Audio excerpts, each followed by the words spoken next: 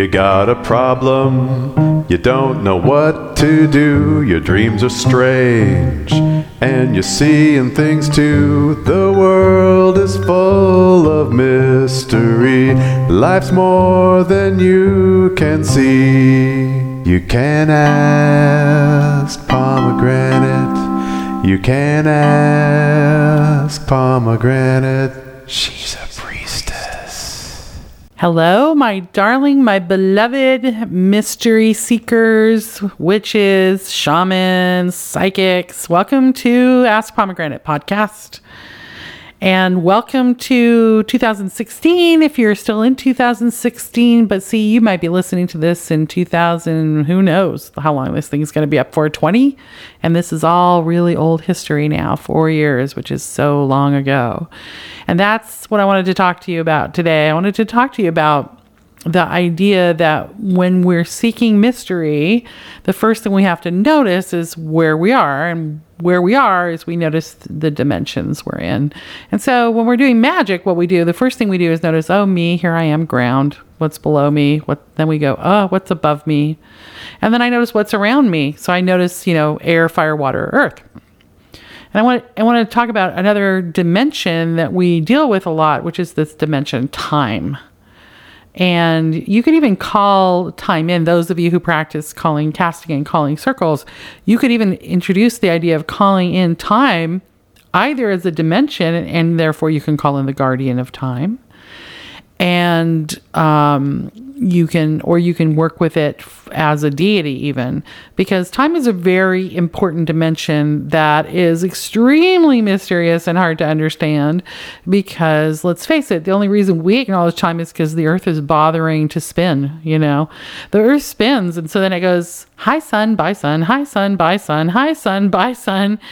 You say hello to the sun every day, and then we say goodbye to it, and the earth spins, and then we go, that means something. That's a measure of something. Oh, you know what? That's a measure of time. And that's how we understand time.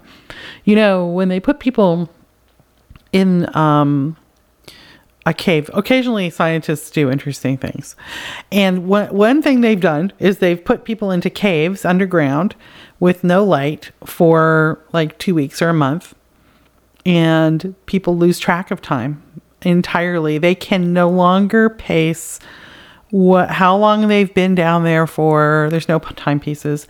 How much time's gone by. They try to keep up. They try to imagine it's morning or it's night, but they can't. And what happens is they tend to live on a 25-hour clock. Now, isn't that strange? The human body is on a 25-hour clock. I think this is probably why we all have so much time going to bed and staying in bed.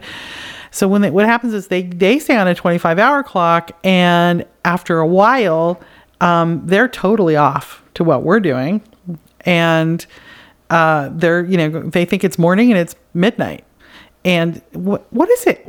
Just as an aside, doesn't that say something about the humans, that our bodies do not sync with the 24-hour cycle of? We're actually on a 25-hour cycle, but the earth itself is on a 24-hour cycle. That's for sure.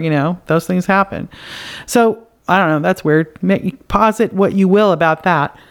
But time is an interesting thing because it's only metered out by the fact that the earth is willing to spin.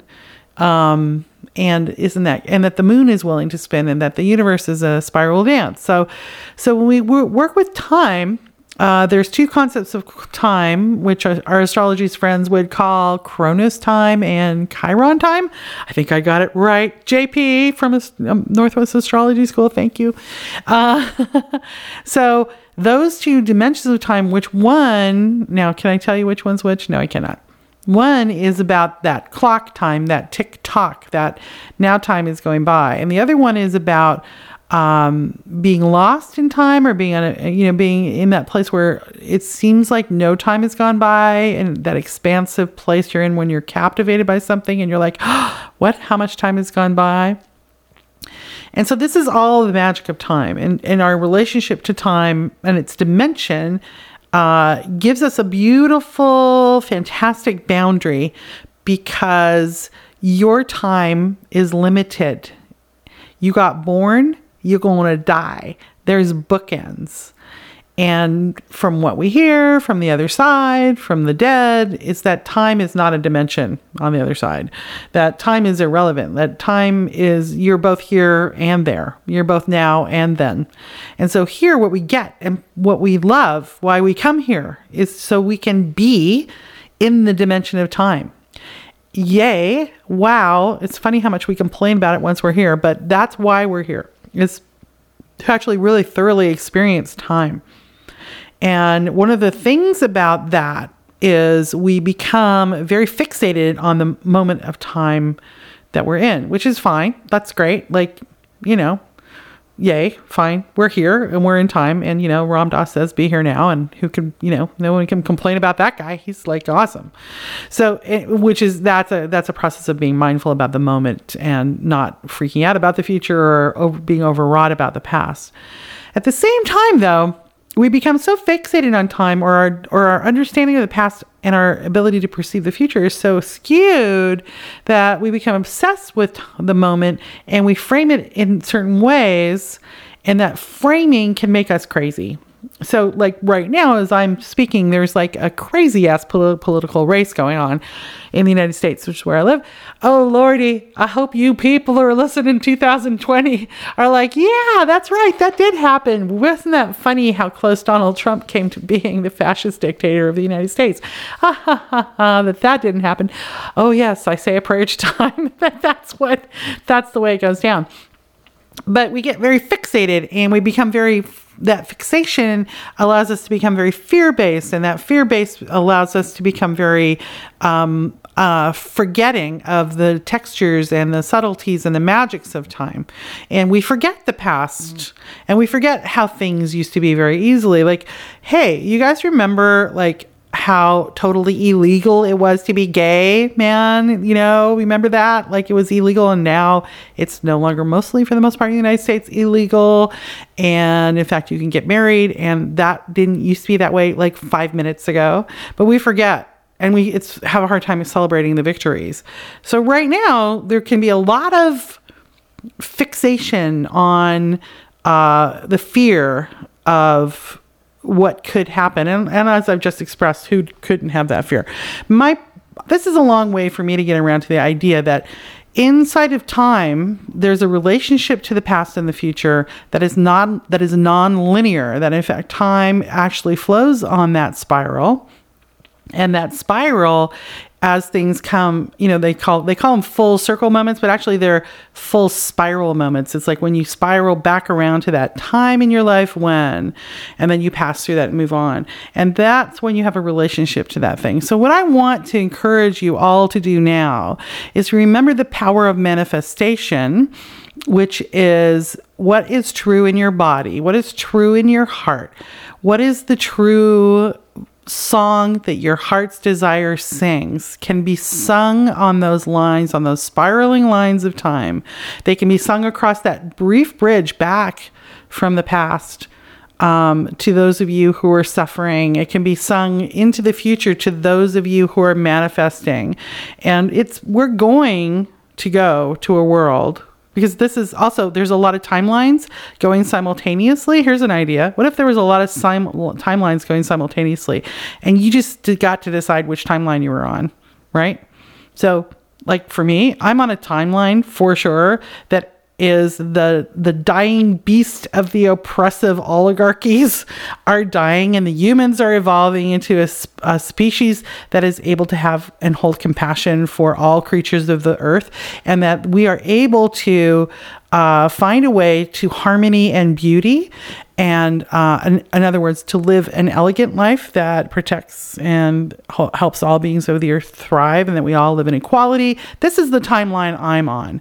And I sometimes have to go, wait, I'm on the wrong timeline. Time to make the jump. I'm going to make the jump, leap onto the timeline that leads to that outcome. So I'm going to suggest to you that you either sing to your future through your heart's desire, which is always clear, that you sing to the future in a way that is either jumping into that timeline where we live in a utopia, because why not? Let's do it. It's not that hard. Humans, we can do it. We're humans. We're smart and we're innovative. Now we just have to become elegant. An elegant world is non-toxic. An elegant world does not have any homophobia or racism or any of that crap. An elegant world is harmonious, and we get to all jump onto that timeline. So 1, 2, 3, leap. Your question's next.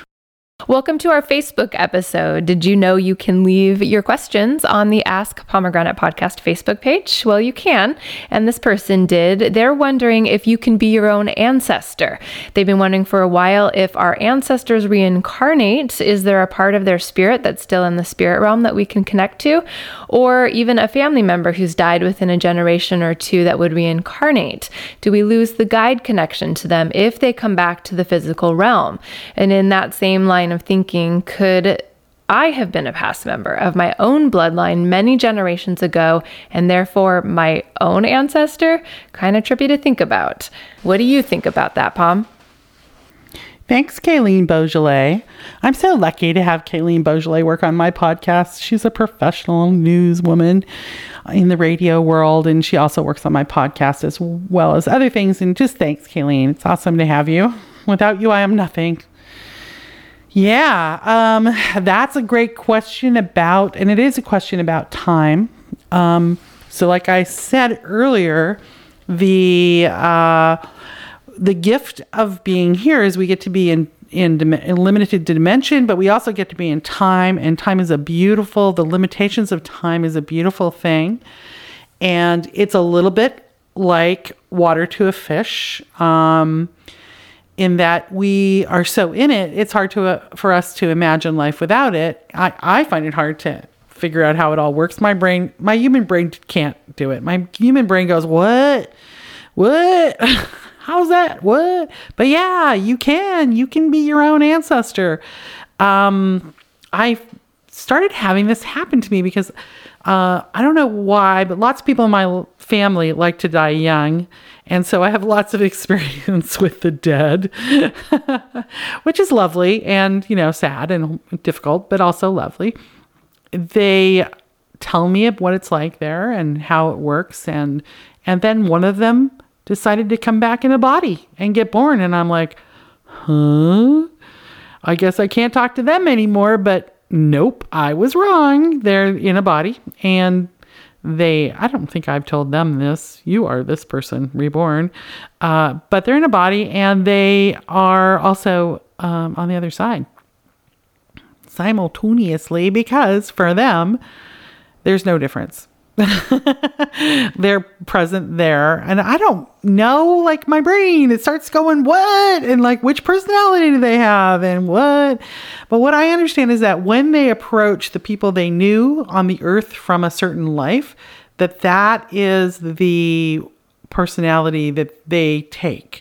So you're multidimensional, and you are, Jane Roberts, when she was channeling Seth from the book Seth Speaks, if any of you want to read those books, very interesting. Jane Roberts was in a very interesting channel, and she channeled this entity named Seth, and Seth sort of described the way things were on the other side. And some of the stuff that he said, a lot of the stuff he said is also I've had direct experience with, and so I find curious and interesting.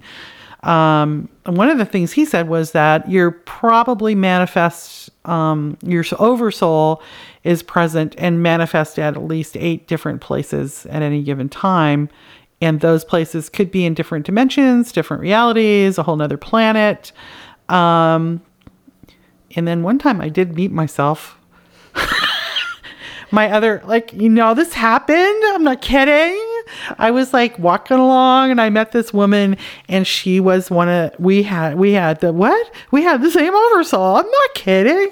Did I ever tell you that one time when I met myself and my oversoul? So true fact. Oh God, it's a longer story, but it's really interesting that and what was weird is we looked the same. We had the same name, and we had instant full psychic information. As soon as she thought something, I heard it. As soon as I thought something, and I met her, and we spent the day together, and we were both freaked out. Everybody around us was really excited because they kind of felt it happening, and they made us like sit together and do psychic work together. And this is like before I was even like doing much psychic work, just a little. Like I was a teenager. And then And we did. And then we both got really freaked out. And then we like sort of ran away from each other as fast as we could. It was almost like, was that supposed to happen? And I don't know. It happened. And so we did not remain in contact. We spent one day together and we both went screaming from the room. And not because we didn't like each other, but because it was like, no, this is like, I am in a science fiction movie or something. And then interestingly enough, I ran into her like 2 or 3 years later, accidentally, weirdly again. And she had changed her physical look so dramatically. I had changed my physical look dramatically. I had changed my name to Pomegranate, and all of it had happened, and we were no longer resonating as the same person. But yet we were both like, okay, so hi. And I don't know if this is her take on the situation. It's certainly mine. Okay, hi. Okay, hi. Okay, good. So we're not going to talk anymore, right? And we both went, no, let's not talk anymore. Let's go off and go do these separate life experiences and not cross the wires or cross the channels, So yes, there's 8 of you at least that are presently incarnated in terms of being accessing the timeline that you're currently in some dimension or other, according to Seth. So there's that. The dead can be reborn. You can be your own ancestor. You can die, get reborn, and have been your own grandmother. That happens all the time. People tend to stay in groupings. They tend to like stay in karmic groupings. They get together. They work things through. They go, let's all work on this nugget of the transformation of the, I don't know, what is it all for? At this point, I get existential. I'll admit to you. I'm like, what is all this for? And it's because I can't perceive the nature of reality to the extent that I can when I'm dead. So when I'm trying to grasp the concepts with my puny little human brain, it gets all nonverbal. And this is a show where you have to listen to me say words. So what I'll say is like, whoa, that's my expression of trying to understand the multi-dimensionality of the universe and me as an individual coming and going from the planet as my own ancestor. But it happens. And we're working through our karma, and our karma is about learning and growing and becoming depth, and also bringing back the knowledge of the taste of fresh strawberry ice cream to the other side, which you don't have that there unless someone has it here and then can bring it back to the other side.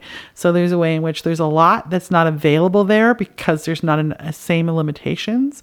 And so we come here and we, what if you just came here so you could taste strawberry ice cream and then die and bring it back to the other side? And everybody would be like, yay, you're a rock star. You brought strawberry ice cream back.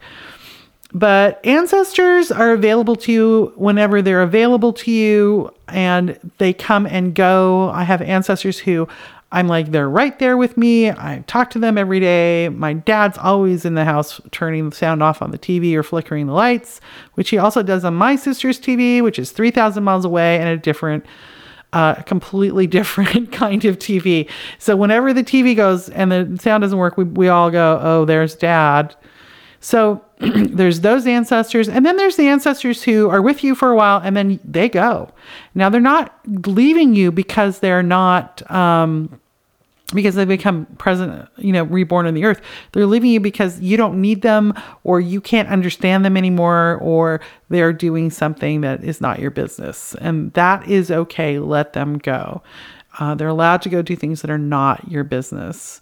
So if we can let ourselves leap like a fish out of the water for a minute and notice, oh, wow, there's a whole nother dimension here. I can't function here very well. But as you're falling back down, go, yeah, it's possible to perceive the world in a completely different way. And now we're back in the water where it's more comfortable. And then we can become aware that, in fact, water is a thing. Water exists. And that means, then in this case, I mean time. Time exists, and there are places where it doesn't exist. And it's that grappling with that idea it's almost like maybe one of the first steps in opening to mystery is grappling with the idea that time is unique and we don't get to stay in it. And when we're here, it's a real blessing. So when you're bored out of your mind and you're waiting at the frickin' light and it's taking forever, just remember that it too is a gift. The ability to wait for that light is a gift. because you get the gift of time. Also, that strawberry ice cream. Eat some strawberry ice cream. I'm going to eat a croissant. I'm going to bring croissants back to the other side. Next time you're in Portland, why don't you go visit the Fernie Bray, a magical gallery? Unfurl the magic. It's a place of jewelry and beautiful things, all dedicated to the lands of fairy. In fact, they have an exclusive contract with Wendy and Brian Froud, as well as Toby Froud. You won't see their work in other galleries. Would you like to see exclusive original art by the artists who created The Dark Crystal, The Labyrinth, and Yoda?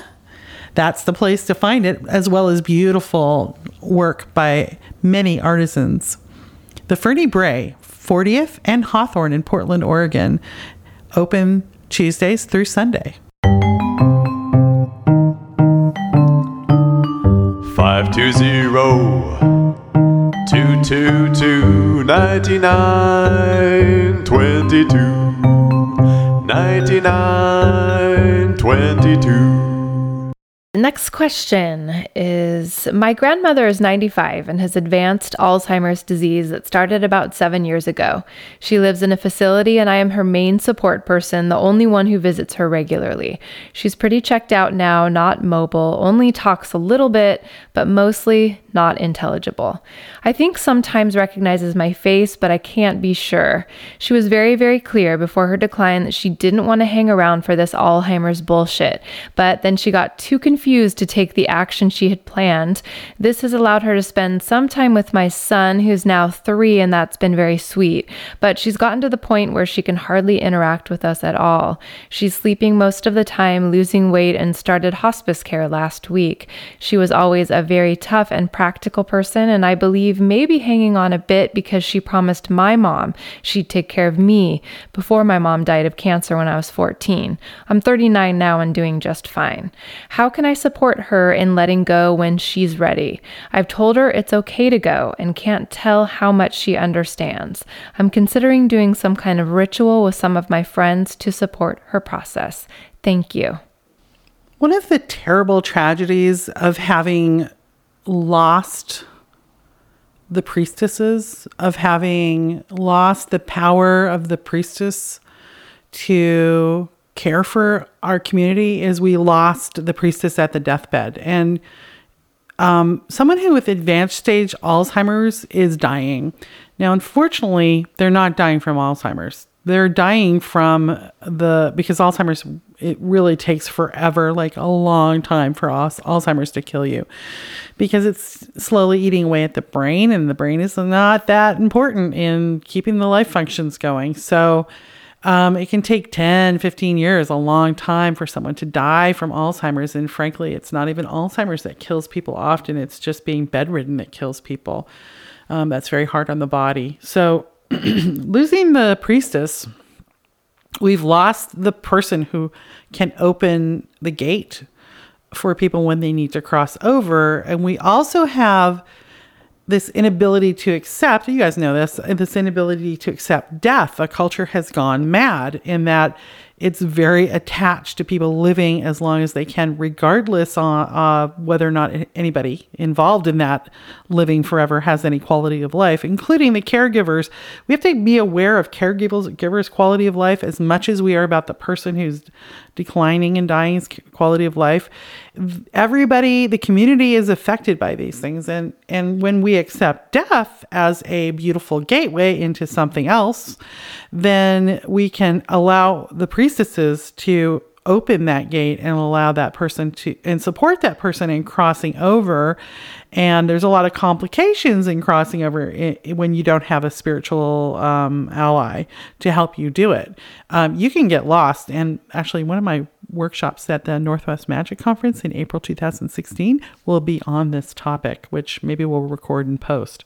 This topic of what happens to people after they die. What are all the places they go, and what kind of dead people can they be? Because there's not just one kind of dead people. So, yeah, when your beloved one has a chronic deteriorating disease and they have expressed a disinterest in sticking around for it, what they need is a priestess and or a priest, or I don't know. The Catholic priests I don't know. They don't seem to do too much. I helped my mom cross over. I helped my aunt who had Alzheimer's cross over. And there are things that you can do that are ethical. Now, you can become unethical spiritually. You got to make sure you know why you're doing it. You got to make sure, because this person's quality of life is deteriorating. Your quality of life, you're a factor caregiver. Your quality of life is deteriorating. And this is actually just the body not having any way to let go. Because when the body dies, what happens is that story that the animal body holds, the bones, the blood, the minerals, that animal body goes back to the earth. And then the story of that life goes to the earth. The ancestral story goes to the earth. So like I was talking about earlier, you come here, you taste strawberry ice cream, you bring that taste back to the spirit realms. Well, to get born, the earth has to rise to meet you. The earth says, I will be a human vessel for you. I will create bones and sinew, and I will create beating heart. I'll give you that beating heart, that thrill of the heartbeat that is the same thing that lets a butterfly wing beat. It's the same energy. It's the same impulse. I will be a vessel for you if you will live in me. And your job is to descend from the celestial realms and come into that body and then become something that is made of those two things, spirit and earth. You, right now, in the body you're in, you are the third thing, which is something never seen before nor never will be seen again. And that third thing, which is you, has a life. And that life, when you die, goes back to the earth and informs the earth of that experience. It's the experience, it's the emotionality, it's the hugs, it's the taste, it's the smells, it's the feelings, it's the triumphs, it's the sorrows. All of those things, that entire rich tapestry of your life goes into the earth. We call that, those spirits after death, we call that those who remain. If you become one of those who remain, and those bones go into the earth, and the blood goes into the air and becomes water, and the minerals go back, and all of those things spread, and all of the dead who have ever risen and died, all of their stories are in all things, and you have access to everything that's ever happened through the earth itself. And you carry it in your body, and you will release this life into the earth. It's nice. It's great if you can cultivate a life of joy and cultivate a life of harmony and love, because that's what you put into the earth. But it's all valuable. Nothing's not valuable, and hard things are fine. There's no judgment there. It's about what you cultivate. So now I'm lost. What was the question? So that all goes back into the earth, and that body needs permission to go. Because if you don't give it permission, it will freak out and go, I'm not accomplishing my mission. So the body needs permission to go, and the spirit needs permission to go, and the spirit needs a gate to open for it. The body, a little bit of gate, not so much. It kind of knows where to go down onto the earth. If you burn it up, it'll go out that way. If you bury it, it'll go that way. It knows what to do once it's dead, but it needs permission. It needs to be allowed, and the spirit needs a gate to be called and formatted, and spirit needs the ancestors to come and help it get across, because there's lots of ways to get lost, and all of that needs to happen. But before any of that happens, you've got to instruct the body and the spirit to go, okay, the third thing, we're done. So in a way, what I'm describing is that like every single religion and concept is really available, is really true. Like what I'm trying to say is like those people who are like, I believe in heaven. It's like, yeah, heaven's cool. You're going to go to heaven. I believe nothing after death. It's like, yeah, that's right. You're not going to remember anything after death. The third being, which is you, is going to go and will not exist anymore. And the body will let go and go into the earth. And that's, you can pick any religion and ascribe it to all three of those things. So, but that separation needs to happen. You need to be able to help the person who's trying to die to separate the spirit from the body. And that's a technique, and it's not that complicated, y'all, but you know, it's kind of a thing you need to train in. But I will say this to you. Read Stephen Levine's book, Why We Die, and read the book, How We Die. These two books will be very helpful because they talk about death in no uncertain terms. Stephen Levine's book is from a spiritual standpoint, and he is a person who trained with Elizabeth Kubler-Ross. Did I ever tell you the story about Elizabeth Kubler-Ross on this podcast? I can't remember. All right, I'll tell you that story in a minute. And he studied with her, and he knows a lot about death. And he just died. Oh, Stephen, you had a good passing, I hope. Bless you. But what we're going to do when we're helping someone die is we're saying, bless you, body. You can return to the earth. Bless you, spirit. You we're calling the ancestors for, and you can return to the heavens, the spiritual realm. And bless you, the one who came together as was those things. You are no longer going to exist except for in our memories. And we bless you and we release you. And we release and we allow that these two things can now separate. And so, you know, if you know how to cast and call a circle, do that. Make sure the room is cleaned out, that you've purified it, you've smudged it. Make sure that you have pictures of the beloved dead, the people who were associated with this woman who have gone on, and say their names and tell stories about them. She is hearing everything you're saying on some level. Start saying to her goodbye. And then one thing you can do is just pray over her chakras. Do a healing. This is very simple and very fine to do ethically. You just do a healing on her chakras. If you don't know what chakras is, go find out. She has a rainbow in her body, and the rainbow has to leave because the spirit is a rainbow, and it has to leave the animal body. So we just say a little prayer starting with her feet, and we just massage her feet, and we say these feet have walked far enough, and we let those, we ask the spirit to separate from the feet, and then we just put our hands on her, I guess, there could be iffiness around this. You just put your hands over her yoni, and you just like this womb gave birth to the children that now live. And then you do it over her womb, and then you do it over her belly, and then you do it over her heart, her throat, her third eye, her crown chakra.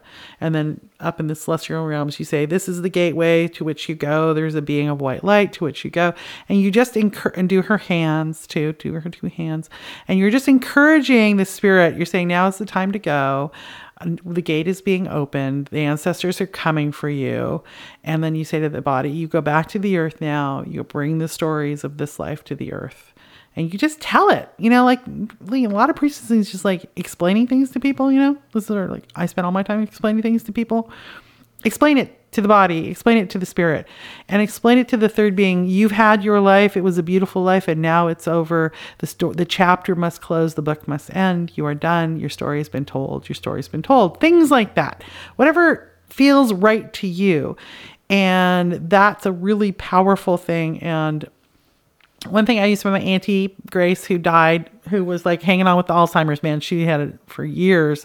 She had that curled up fetal position. And I was just like, man, I got to go down there. I got to help my Aunt Grace out. And I said to my mom, I got to go get some fans because that's the work. And I did all this. And my mom, who was like, well, all right, well, fine. Okay, sure. Well, I don't know what you're doing. Right. So, all right, we'll go down to the old, this won't work, blah, blah, blah. So I go down to Chinatown with my mom and we get some fans. And I go, okay, Mom, I'm going to do this ritual on Auntie Grace. Because my mom's like, okay, crazy witch daughter. And so I do all the things I'm talking about. And then I just started waving the fans. And that's like moving the energy through. Like I'm waving the fans over her body and I'm moving the energy through. And, my sisters think I'm a little wackadoodle. My mom thinks I'm a little wackadoodle. This is a long time ago. I was in my early 20s then. And I'm like, okay, I did my magic. Yay. There you go, Auntie Grace. And you go when you need to. Because I was just like sick of it. She was fetal position, non-communicative for over a year. And so she, what happens is that night we get the phone call from the old age home. She's dying. And so everybody in my family looked at me and they're like, oh, and I said, yeah, be careful. Well, it's just the way we talk. We're funny that way. So we get in the car, we go down there, and she did die within 2 days of doing that magic for her. She was ready. She just needed the help. She needed a priestess. And I was young and like, I guess I'll go down. I don't know what I'm doing. And it worked. And she died. And yeah, now she's an ancestor, very helpful one to me. Although she was a little Alzheimer-y for many years. Like she didn't quite get that she was dead and she was safe, but she was a little like, Alzheimer-y for a couple of years after. So that's what you do, people who are listening. It's unethical to do it to someone who is happily alive. And it won't work. It will not work. If that worked, it won't work. You can't kill someone doing this. It's not ethical to do it. Remember, everything you do comes back to you 3 times. So why didn't I die when I killed my Auntie Grace that way? Because I wasn't killing her. What I was doing was healing her. So what I got back was 3 times the healing that I gave her. So we have to do it because it's right for them, because it's their time, and because they've asked for it. They've said, I don't want any more of this Alzheimer's bullshit, right? So, but I would never do this for someone who is suffering from depression or was otherwise physically well, because depression is a different issue and there's lots we can do about that. We do our best, and it's not about getting people to not have their karma. We want people to stay as long as they can. Once you've manifest, you got to try to stay as long as you can, as long as it's not as your quality of life is so deteriorated you can't handle it. Does that make sense? So, because, as a person who's gone through serious illness and stuff, that was my karma. It was really helpful and interesting. And when we're on the other side, we're like, oh yes, I'll go and I'll lose an arm. That'll be interesting. And then we're here, we're like, I lost an arm. This is a horror show, right? What we think are horror shows, on the other side, we think are curiosities that are worth experiencing, okay? So Elizabeth Kubler-Ross, this is paraphrasing her story. So she's in the death and dying business, and she's trying to say, hey, there's a way that people go through stages of death and pain that people go through that have distinct parts, and they're not linear, but there's all these different things. They get mad, they get sad, they don't, finally they accept, they also, bargain, they do all these things. And we need to pay attention to how people die, the lost art of helping people die. I mean, she was a priestess, right? And she's sick to death, and she's a woman, and oh God, can you imagine what she went through?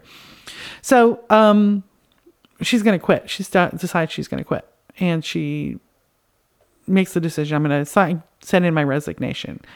And she goes to get on the elevator, and the door's open, and there's her mentor, and he's like, "Are you thinking about quitting?"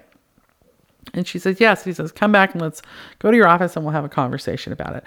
They sit down, and he tells her all the reasons why she shouldn't quit, and he convinces her not to quit. And she says, okay, all right, you've convinced me. I'm not going to quit. He goes, your work is good. It's going to be important in the future. It's going to change the world and how people deal with death. You need to stay. And she agrees to do it. And she says to him, will you do me one favor? And he says, yes. She said, just write your name on this piece of paper for me. And she hands him a piece of paper and a pen. And he takes a piece of paper and a pen.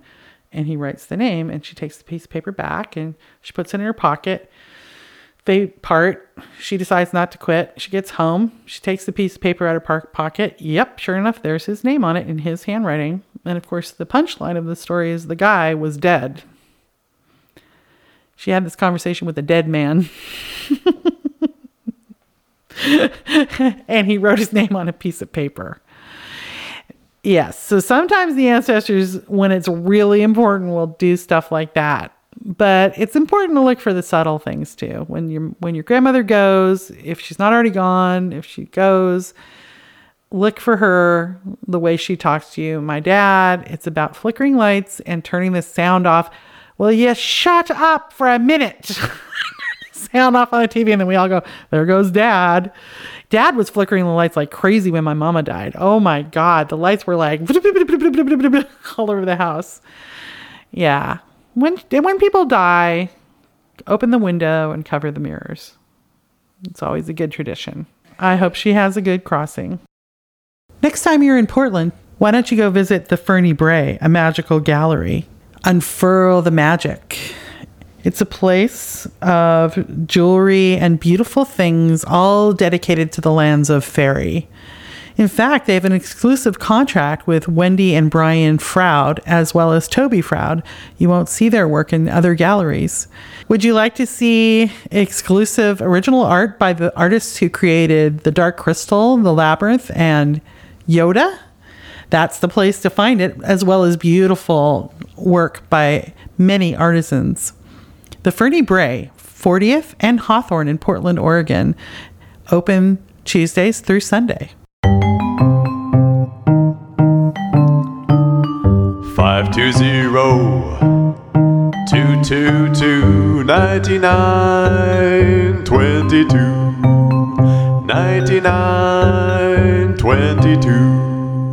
And the last question on this podcast has to do with the different phases of the first year of a romantic relationship. She wants to know, Pom, what should you be asking yourself for the first 3 months, the second 3 months, the third and the fourth, and then after certain anniversaries after that? Also, key milestones such as when you introduce a person to your friends, have them come to your house, meet your family, have sex, etc., etc. So what are the different phases of the first year of a romantic relationship? Well, that's a big question. I mean, I could really talk about that for a couple of hours and to be able to describe all of your questions about that. But I'll give you a shorter answer that'll hopefully tide you over. Perhaps I will do a little download about that at some point. So when you're approaching relationships that are romantic, what we're talking about is inviting into our sphere of influence the closest person that will be in your life. So the most important person is you, yourself, and your higher power. And then the second layer out from there is your life mate, the person you want to go through life with. And this person will have a profound impact on your life. This person is going to influence you more than anybody else. Like, I mean, they kind of make your parents look like nothing. And you know how important your parents were. They basically made you who you were. Well, your parents become almost nothing compared to how a person you fall in love with and live with will be. So I'm going to answer the question as if what we're going, because it really depends. What's my intention in dating? Like, what's your intention? That's the first thing you need to do, is to answer that question. Why am I dating? What do I want to get out of it? And if you want to get out of it lots of fun and sex and play and joy, that's great. Go for it. That's not the question I'm answering. The question I'm answering is, how do I cultivate a relationship with someone that person then becomes my life mate? They become central to my life, and they're so central. And I have life mates. Like, I have life mates. I'm a married lady. I am married for almost 30 years in September of 2016. And so that's one person that's in my life in the life mate category. I have 2 other people in there, maybe even 3 possibly, who I'm going through life with. I'm not having sex with those people. So the one I'm having sex with is even more profound because I've opened up that part of who I am to them. So my partner, my husband, and I are life mates, and we're having life mates for having sex in a monogamous relationship. So I'm answering the question of, how do I cultivate a relationship with someone who comes so close into my inner sphere that I've opened up all parts of myself. The only thing that's not open to them is my direct relationship with my higher power. That's what I'm going to try to answer. How do I cultivate that relationship? Because that is a particularly important relationship. When you've decided to have that, that's a real specific thing. Now, there's all kinds of other options too, but that one's going to really impact you. It's going to change you at the root. It's going to change you at your core. It's going to change what you fruit out, what you give out to the world is that person, because you are not going to, I could never be who I am without having had my husband as my life mate. So what you want to do is know what you're going for. If you're going for that, is that what you're going for? Because if that's what you're going for, take it seriously. Don't be flippant. Don't rush. For some reason, our culture is like, I don't know what the heck, like these fairy stories about the Cinderellas and this Disney movies and the Snow Whites. Oh my God, help me. Snow White, like really, honestly, the Snow White of Disney, like let her just go rot in the woods. Who cares? Like she's rude and self-centered and all she cares about is getting a boyfriend. Like this is the most vapid person. And it's of course not who Snow White is magically. It's not who she is in the original story before even the Grimms got a hold of it. You know, she's a much more profound personality, right? But we've got this cultivation of that my life sort of begins and ends with a boyfriend, right?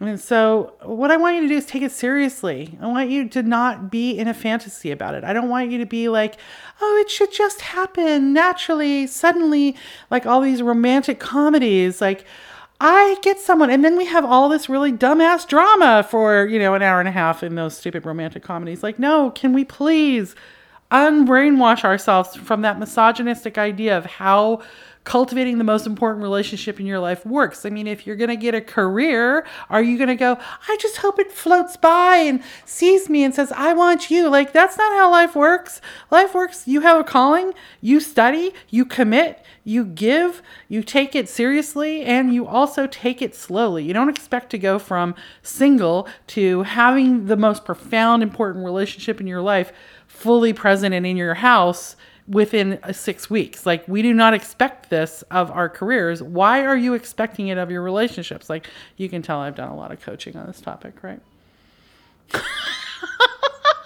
I've encountered, and believe me, all of that is misogyny. All of that approach to relationship is because you don't value yourself enough to take the time to get to know yourself and to know what you want, and then also get to know the other person. It has to be some kind of romantic romp.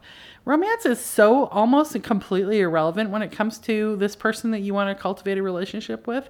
It's nice. It's, you know, it's certainly, you know, nice to have, you know, dessert with your dinner, but that's all it is. You can't live on it, and it won't sustain a relationship. And it won't, just like dessert won't sustain your body, romance will not sustain a relationship. And, you know, even love is not that important, by the way. Oh my God, did I just say that out loud? Listen, let me tell you what love is in a relationship. Love is a prerequisite, okay? You have to have it, but it's not going to get your ass through it. It's like the day when you look at your partner and you think, I could actually murder you right now. That love is not going to get you through that. What's going to get you through it is knowing that you made a good choice and that this rough patch is trying to help you grow. And if you can let yourself grow through it, you will be able to sustain the relationship. So love is just a prerequisite. So stage-wise, the stages of how do you cultivate this relationship is you start with knowing who you are. Who are you? What do you want? What are you going for? What kind of relationship do you want? And like, what don't you want? Which is not the same as let's make a list of, you know, all what I want the eyes color to be and what I want this person's career to be or how much money they make a year. That's not it. I'm talking about profound principles. What is core to who you are? And one of the ways you can know what's core to who you are is look at your friends who you admire and love. What are their qualities? Because you like them because of their qualities. So that's a good way to start cultivating the idea of what you want in a partner. And one of the big pitfalls I see is people meet a partner and then they start letting go of what's really profound to them. So, oh, well, he's not available, but I'm sure he'll become available. And one of the main pitfalls we do is we go, well, he's not this or she's not this, but I'm sure she can learn to be that. It's like, look, when you meet someone, take them seriously and take them in, because what you are seeing is what you're going to get. And you have 0 power on changing them. They will not change. You cannot change them. They are who they are. Do not try to change them. Not even one little bit. Don't try to change the way they dress, what they say, what they eat, none of that stuff. Who they are is who they are. Leave them alone. Take them or leave them for who they are, because that's another pitfall. So now I'm just telling you all the pitfalls. I'm not telling you the system. But really, these pitfalls are so bad, and they're so right in the first month, right? So what's going to happen is you're going to meet someone, and you're going to like them. And how do you get to know them? How do you get to know a person? Well, I highly recommend going online. I think the online way of life is very good. I think if you pay for the service, more the better, because there is a portion of the people on the paid services that are actually very much interested in finding a partner. That's why they're paying money for it. Now, there's a bunch of gamers too. Use your intuition. When you're using the services, like whatever it might be, what you want to do is phone them. Get an email back and forth. I like you. I'm enjoying the email conversation. I'm not feeling put down. I'm feeling like you've got some manners. Great. Now we're going to have a phone call. You want to have the first phone call be about 10 minutes. Now everybody said, "What? I can't give out my phone number." I'm like, "Why can't we give out our phone number? Our phone numbers used to always be in books. Our phone number and our address used to sit in everybody's home. You would know my number, my name, and my address. Now they only have your phone number. Don't worry about it so much. It's way easier to go on a whole lot of phone call dates than it is to get your ass up, get dressed, get pretty, and get your butt down to the coffee shop, okay? You will drain yourself dry if you're dating through coffee shop things. Phone call. You will know a lot about someone by a first phone call. You want to have one phone call, 10 minutes. Then you're going to have a second phone call. Aim for about 20 minutes. If you're still interested in the person after you've had 2 phone calls, and they're intellectually stimulating to you and you're finding them interesting, now you go and find out about the chemistry. Why do you do it this way? Because you want to be aware of the chemistry factory. So you meet someone and you've got chemistry with them, that means nothing. It just, again, is a prerequisite. But your brain will trick you because your brain wants you to reproduce children and your animal body wants you to reproduce children. So it will trick you to go, "This is the one. It's love at first sight. We're together. This is everything in the world." And it's like, that's just the chemical factory starting up. If your chemical factory gets fired up in the first month or so and you go for it and you pump that sucker up, like by having sex with them or going on a lot of dates or becoming obsessively like meeting them all the time or thinking about them all the time or writing them texts all the time, you're really just pumping up your chemistry factory. And your chemical factory, which is about sex and getting pregnant, does not give a shit if you are married to this person in 30 years. What it gives a shit about is that you get pregnant and have a baby, and it will last you for 1 year to 3 years. And at the end of 3 years, the chemistry stops. And that's when people break up, because your body is programmed to get pregnant and get the child to 1.5 years. And at that point, it gives up the ghost because it doesn't care anymore about your relationship. Okay. So if you want to cultivate a long-term relationship, you're going to go slow. And you want to find out if you're intellectually stimulated before you find out if you have chemistry. You might be intellectually stimulated and then you meet them and there's no chemistry, at which case you go, "No, done, out." Have a polite 15-minute coffee. Say, "Well, this has been lovely. I don't think there's chemistry between us. Goodbye." Off you go, right? So you're not going to spend any time with anybody you're not intellectually interested in, emotionally connecting to, and you have some chemistry. These are all prerequisites, okay? So when we're doing the online thing, we're doing phone calls and we're doing short coffee. If we can get ourselves to the coffee thing, we're there. Before we get to any of those things, I want you to be as picky as you can possibly be. I don't want you having any phone calls with somebody unless you're totally, totally into them. And you're really, really liking what you're seeing in the online and then through the emails and then the phone calls. If you're not like totally fascinated with the person, don't bother putting the lipstick on and going into the, I know I'm talking to women more, but I think it's mostly because this is who I'm mostly training. You're not going to put the lipstick on and go into the coffee shop, okay? Don't bother. There's no point. Be fascinated or don't go. Be fascinated all along. And that's your curriculum. If you are continuously fascinated by this person every time you meet them, that's what you want, because I am still fascinated with my husband. He still fascinates me 30 years later. If they're not fascinating you in the first 6 months, they're not going to fascinate you for 30 years. If they're fascinating you in the first 6 months, you're going to be fascinated for the rest of your life by this person. And let's face it, that's what relationships are really based on. They're based on what a fascinating exotic creature this is. Of course, then we would go, "I will change them into who I want them to be." I've made that mistake. It doesn't work. People don't change. People are who they are. Okay. It's a really weird dichotomy that relationships are basically take me as I am and I need to learn to be influenced by you. Although I can't change you, you have the option of being influenced by me. And in fact, that's what the whole thing's about, is you're opting to be influenced by me. Isn't that a weird combination? It's true though. All right. So basically, if that's what you're doing, the online thing, if you're meeting people in person, it's sort of the same thing. Lots of short little conversations, get on the phone, have talks. If you're going out to dinner, fascination. The second you're not fascinated with that person in the first 6 months, it's done. And what you want to do is you want to take it from the perspective of the wheel of the year. Because one of the things that I see happen a lot is people meet someone and then they start planning their wedding. And they're either planning their wedding and going, oh my God, I think I have to marry this person because I like them, sort of. And they rush it too fast, like they're planning their wedding, or they're like, I don't know if I want to marry this person. It's like, how could you know? You've been on 2 dates, like slow down, right? They think they have to decide really early. So what I want you to do is I want you to think about going through the wheel of the year. Consider, you'll meet someone at near a quarter. So you'll meet them at an equinox or a solstice, or you'll meet them at Imbolc or Beltane or somewhere like that, right? The start of the relationship is, let's say, equinox, spring equinox. Great. So you date them, and every date you go on for the first quarter, which is 3 months, is you say, I don't know, do I want to go on another date? Am I fascinated? And you make no commitments. I suggest you do not get the chemical factory going, which means I suggest you do not have sex with this person for 3 months. You want someone in your life for 30 years? I think you can wait 3 months. Plus, you're making the foundations of the relationship. You will go back to the first year of your relationship forever. Everything that you do, every choice you make will be the foundation. So when you're laying the foundation, you want it to be good, juicy, lovely, energy building. Let's slowly build the sexual energy and the sexual tension between us.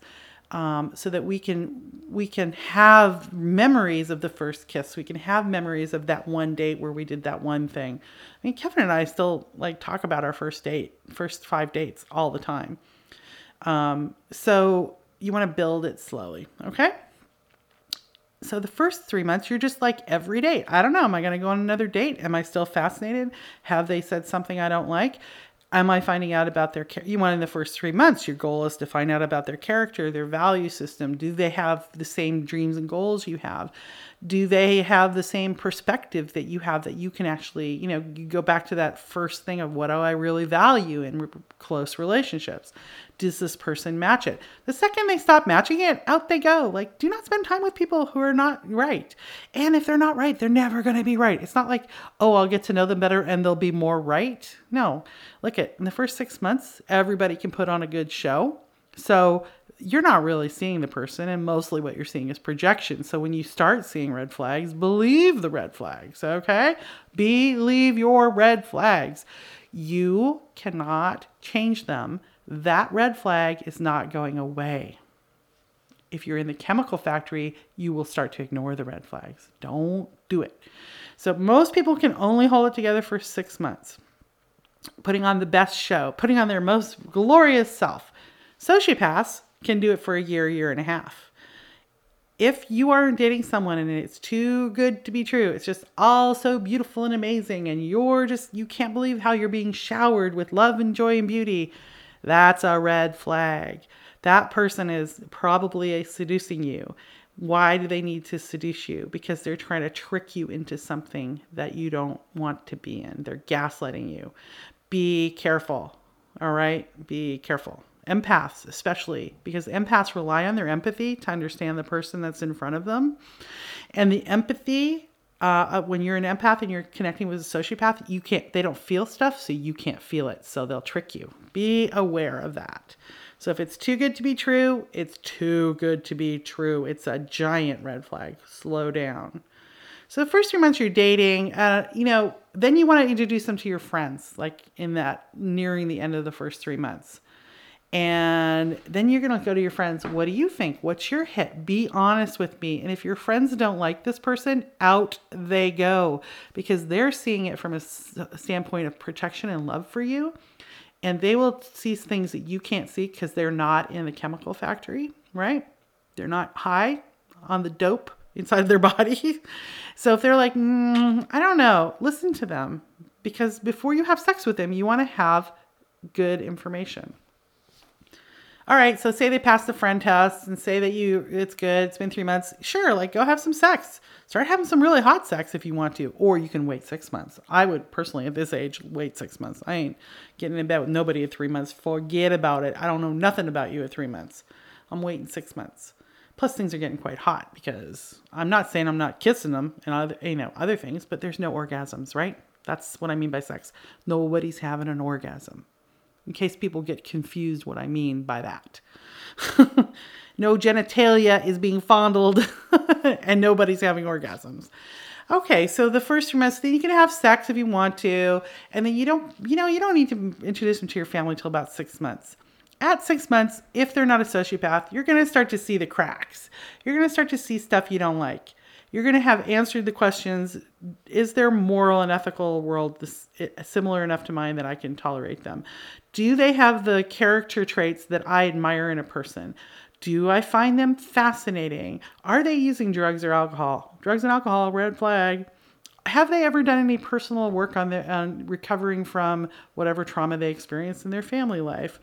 Are they interested in are there things that are invigorating and interesting to them that makes them an interesting person? These are the things that you'll have answered at 6 months. At 6 months, that's when you're going to start to see the cracks. And then can I accept these negative character traits? Guess what? You have them too. Can I live with someone like this? Because at 6 months, you're going to really evaluate whether this is a person you can live with. By the way, the first 3 months, you're still dating other people. Okay? 6 months, you're going to take them to your family. That's fine. Get to know your family or not, if you're not interested in your family. And so then you're going to be starting to make decisions every 3 months. So, at 6 months, you go, yeah, I think I can keep dating this person unless something really drastic happens. I'll keep dating them. Then you don't worry about whether you're going to keep dating them. You don't ask that question again unless something happens that makes you go, yuck. Then you only ask that at 3 months. So every 3 months, you're going to ask yourself for the last 3 quarters, you're going to say, do I want to keep dating this person? Do I want to keep dating this person? So you're not constantly evaluating, constantly questioning it. You're just checking them out. It takes a year to know someone. You have to see them go through the seasons, see how they treat you, see how they treat themselves, see how they treat others around them. If they have children, how they treat their children. This is all information. And then at the end of that, you'll be there for a year. That's when you have to be really, really, really clear with yourself, because by then you're either with a sociopath who's seducing you, which we've already taken care of, or you know the things that are irritating and bothering you. Basically, you have to say to yourself, the things that irritate me and bother me about this person are this. Can I live with this for the rest of my life? Is it so irritating to me that I don't feel like I could live with it for the rest of my life? If you're coming up with plans on how to fix what the person's doing that's making you crazy, that relationship is not going to work. I also recommend that if you're serious at 9 months, you go into couple counseling. Why not? Why not get a professional involved? Why not learn some basic ground rules for communicating? Because that's how we fail at relationships. Is our communication styles are not good. And so we have to learn some ground rules for relating to others. And a therapist can help you get there. And mostly what a therapist should be able to do is to help you become more vulnerable inside the relationship so you can be more open about what's going on with you. So at 9 months, I would be going to a couples therapist no matter what. And then at a year, I would be really honest with myself and be like, can I live with this thing? They never call me, or they never do this, or they're always doing that. Can I live with it for the rest of my life? Because I'm going to tell you right now, that's what you're going to be living with for the rest of your life. And so then in a year you can go, yeah, that was a great experience, but I don't want to live with this for the rest of my life. And then you move on to the next relationship. But if you're like, I can accept, it drives me crazy, but I love them and they're fascinating and there's so much about them and I can accept it. What do I have to change in me to accept these traits in this person? Do I like the person I will become if I change myself to accept this annoying thing about this person? Do I like myself better or do I like myself less? That's the question you have to ask. And if you're like, I would like myself better and I can accept this, then you're good to go. Now you can make a long-term commitment to the person. But you can't actually make a long-term commitment to someone unless you've known them a year and seen them go through all of the cycles of the year. Because people have different times of the year when they're better, when they're worse, when they're triggered, when they're optimistic, when they're pessimistic. And so you have to give your relationship the breadth of the year before you can actually evaluate it. Deep, profound relationships need the element of time in order to really grow. So go and throw out all of your Cinderella books and your rom-coms and take it seriously and really be picky and really know that you are either going to become improved by the influence of this person or you're going to become lessened, and you want to become improved, right? All right. That's as quick. I mean, really, it takes many hours to describe this, but that's as good as I can do in the time we have. Good luck with your relationship.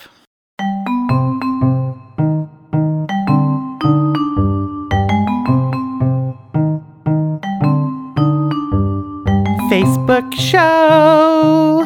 Everybody, go to Facebook, Ask Pomegranate Podcast, and leave your questions there. The lovely Kayleen Beaujolais will write them, and then she will read them, and we will talk about it on the air. Thanks for listening to the podcast. And remember, time flows on a spiral.